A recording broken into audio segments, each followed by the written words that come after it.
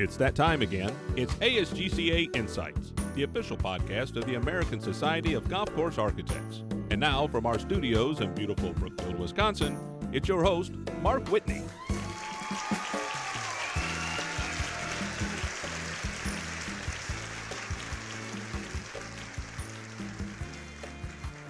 Welcome to ASGCA Insights. I'm Mark Whitney. Joining me today is Henry Wallmeyer, the President and Chief Executive Officer of the National Club Association. Over the past 5 years, Henry has led the organization and spearheaded an increase in advocacy and growth initiatives that have increased the Club Association's presence on Capitol Hill and within the private club community. This has included serving as an advocate on behalf of clubs on issues like the Environmental Protection Agency's WOTUS rules, healthcare reform, worker classification, and H-2B visa programs. Henry, good afternoon and welcome to the program. Good afternoon to you, Mark. Thank you so much. What a great introduction. I appreciate that. I think you left out the line that said I'm a Villanova graduate, but that's all right. As Marquette graduate, I can see why you did that. You know, as a Marquette grad, Henry, I'd like to remind you that Villanova is a fine school for kids that can't get into Marquette. Absolutely. But you have definitely had the better of play on the basketball court, which is why I came to ask you about the NCAA and not the NCAA. Perfect. I want to begin our discussion today talking about communication. I know that part of your charge with the National Club Association is to provide information to help clubs achieve greater success. And over the past several months, the National Club Association, I think, has been as active as any organization out there in hosting online webinars and other open forums, both for members and non-members alike, that are helping to provide information. So my question, Henry, to start off is, what were the conversations like in early March in your office when everything started to change? And how was it decided that NCA would be so proactive in hosting these online events? Great question, Mark. I appreciate that. And actually, we're going to have to take a little step back. It started in February. We had received a couple of inquiries from some of our members in different parts of the country, as this was starting to percolate, wondering, what they could do in terms of restricting guests or certain types of members or other things coming into their club. So we, I think around the end of February, published our first article on, what would be some specific, practices that clubs could use to mitigate the risk of COVID-19, and how could members address this, and how could they address it with their staffs. And so that was sort of the start of it was in late February. And then we continued to do it, as Mark started. But then we had a couple members reach out to us and just said, hey, we need a lot more information. We really need to get out in front of this stuff. And so that's where we sat down as a team and said, okay, what can we do that is going to be different, that's going to be informative, that's really going to be able to provide resources and services and information to our members. And so, we sat down and devised a plan to say, okay, well, let's start doing, what we are now is our coronavirus town hall webinar series, which has been very successful. And I think it was on a Thursday or a Friday, we said, okay, we need to start doing these. We did our first one scheduled for Monday. So only 3 or 4 days notice, and we promoted it, and the reaction was tremendous. We had over 2,000 people who were on this webinar. Over the weekend, we saw the numbers keep going up and up and up who'd registered for this. And just to give you a little context, our normal webinars that we do on a monthly basis would average about 40 to 50 participants. And for us to see more than 2,000, we were just floored. But I think it speaks more to the appetite that people have for information, on this, especially at the time. And we also did a strategic thing where we didn't limit it to our members. We offered it to the entire club community, the entire golfing community, to everybody. Anybody who wanted to participate on the webinars, they were able to. And so that's sort of where we got our start. And when we saw those numbers come in and that participation that was on that webinar, and we had scheduled the webinar for an hour, ended up going a full 2 hours. we realized that, okay, this is what we need to do and what we need to focus on is really providing timely, pertinent information, to our clubs so that they can ideally be ahead of everything that's happening. And can you share some examples of some of the topics that you've covered? And whether obviously it's not simply golf related, but just across the board, what are some of the breadth of areas that you've talked about? Yeah, absolutely. I mean, we started with that general, coronavirus town hall, and where we had consultants on there, where we had safety experts. We even had an epidemiologist on there. We had Joe Trauger, who's our VP of Government Relations, on there. Talking about the government's response to this. So the very first one covered, a wide breadth of topics and areas. And so from there, we started to narrow it down. Said, okay, let's now drill down to more specific topics.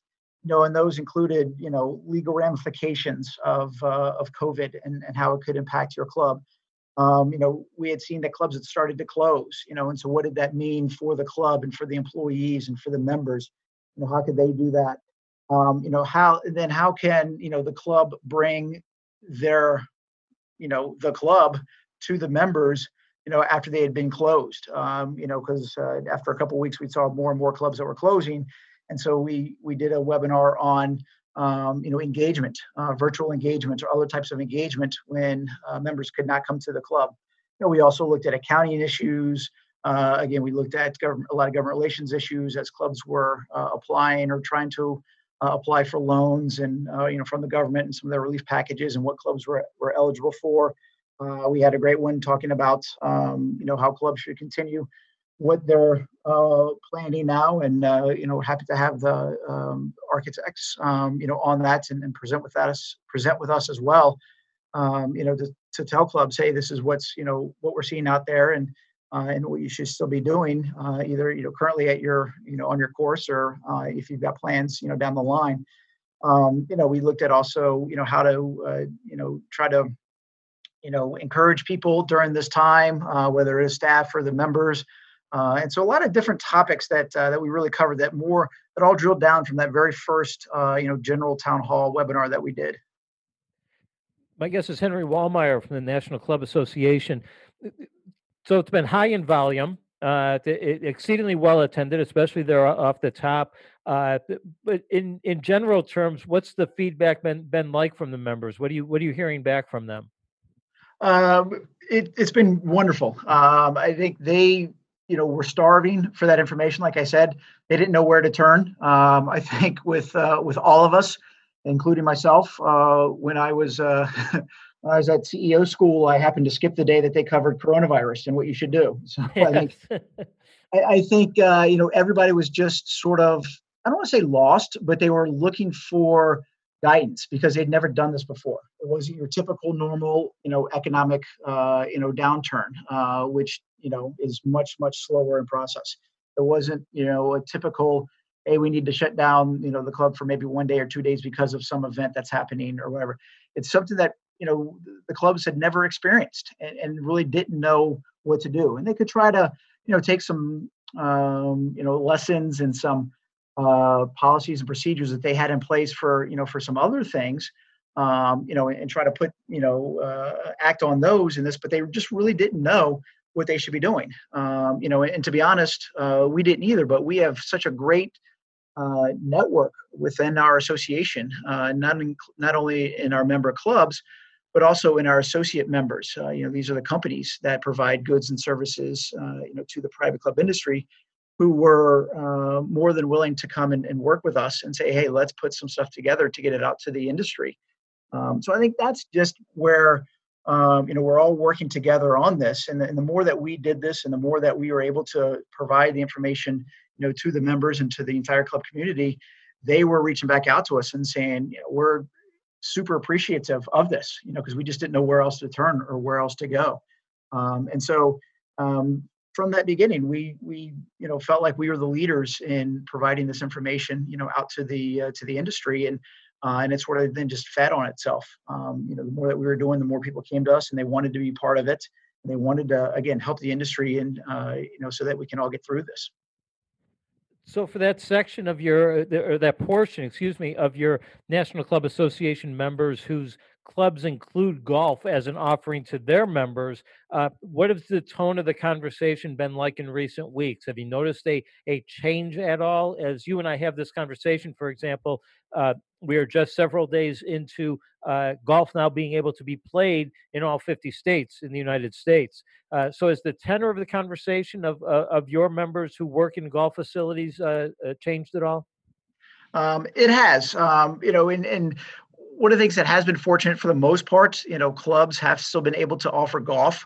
So that has been good for those ones that couldn't, especially some of these recent states, the Massachusetts and the Marylands and some of the others that have just recently come online. They seem are much more optimistic, and they see ability to provide services, at least some point or some level of services, to their members, which is good. It's good for the club, it's good for the community, it's good for the members, and it's good for the staff that are there.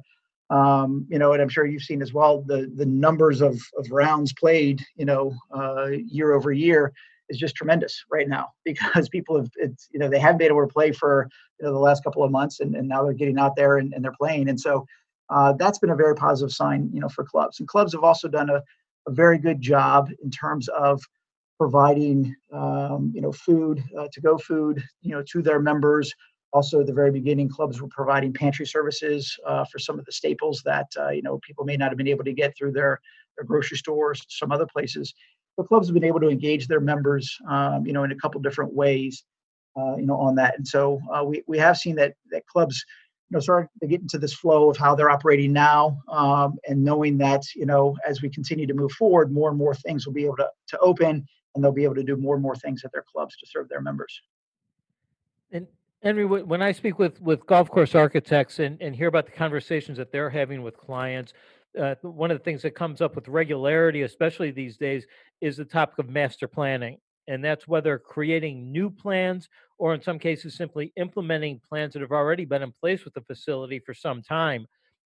Is working with an architect something that you recommend with your National Club Association members and something that you see them doing more of? Absolutely, and I do. And I know some clubs who, or at least at one club a couple weeks ago, who had just finalized a deal with an architect for a renovation that they're going to look to be doing next year. So clubs are continuing to look at the long range plan, for especially their golf course. And that's one of the things that we've been stressing as an association is for clubs not to make decisions right now based on what's happening right now, because it very well could come back to hurt them long term. So a lot of the advice that we've been given or that we were giving to clubs, and that came out in the very first couple of webinars that we did, was just to sort of take a step back, look at everything, figure out what you can do and what you do need to do in the immediate in terms of shutting the club down or potentially with any of the employees, but don't make any drastic changes such as okay, well, we're just going to drop membership dues, or we're going to drop initiation fees, or we're going to stop any type of work that might be currently going on at the club, or we're going to stop any potential future work that might be going on at the club.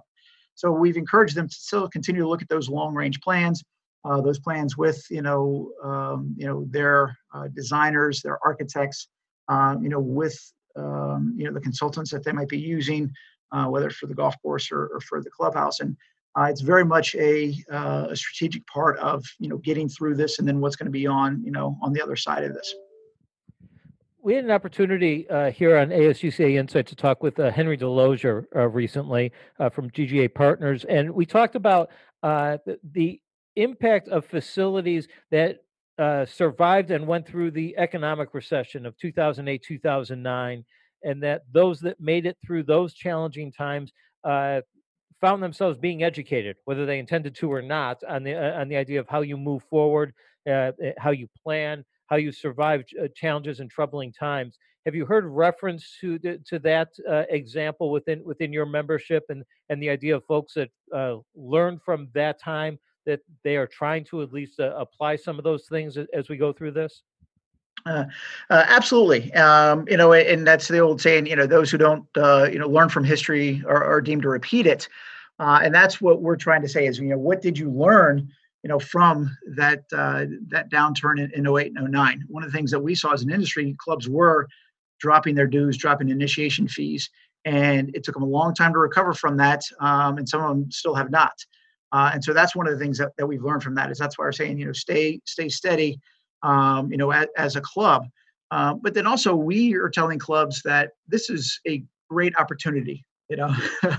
While it might not look like it right now, as we're going through this, and and a lot of us, are trying to deal with a lot of very tough things, such as employees and furloughs.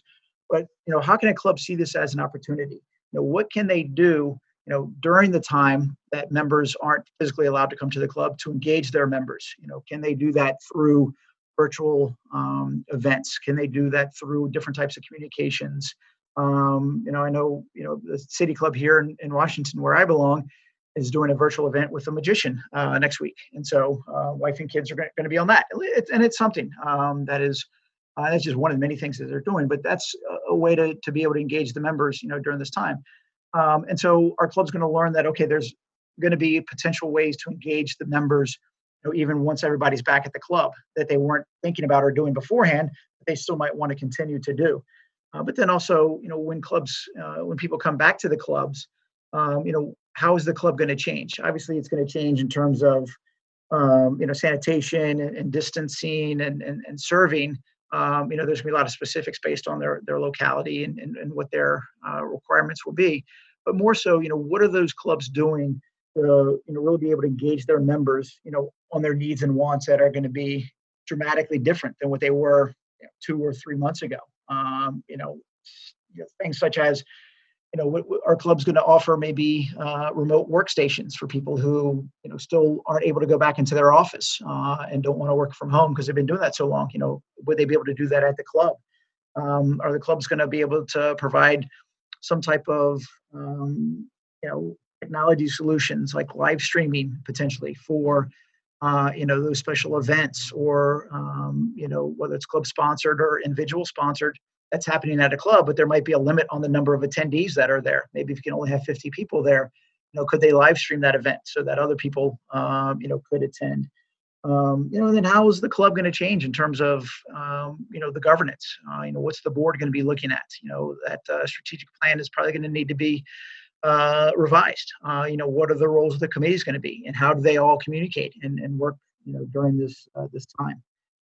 So those are the things that we're seeing, and we're hoping that people will learn from what happened, 10, 12 years ago, to learn from that. But then also, okay, what can we learn from immediately what's happening right now? And I think one of the big things that we're talking to, the clubs and the entire industry is, are you prepared in case something comes back in the fall with regard to COVID-19? If there's, because we're hearing stories about that. Thankfully, we're also hearing stories that there might be a immunity or drugs by that time in September maybe. But what if there's not? And what if something comes back? How would the club react? Would they shut down differently? You would hope so. You would hope they would have plans in place, for dealing with something like this. And how would they serve the members and that type of thing. So we hope that doesn't happen, but we hope that clubs are, planning for it just in case.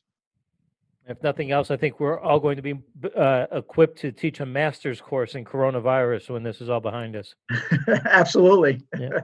My guest has been the president and CEO of the National Club Association, Henry Wallmeyer. Henry, thank you so much for your time. Well, you're very welcome, Mark. Thank you for having me, and look for great things coming out of the industry in the not too distant future. That concludes this episode of ASGCA Insights. I'm Mark Whitney. You can find past episodes of the podcast at asgca.org, and you can download the podcast through Apple Podcasts and through Spotify. Thank you for listening, and please join us again as we visit with and learn from golf's industry leaders. Until next time, so long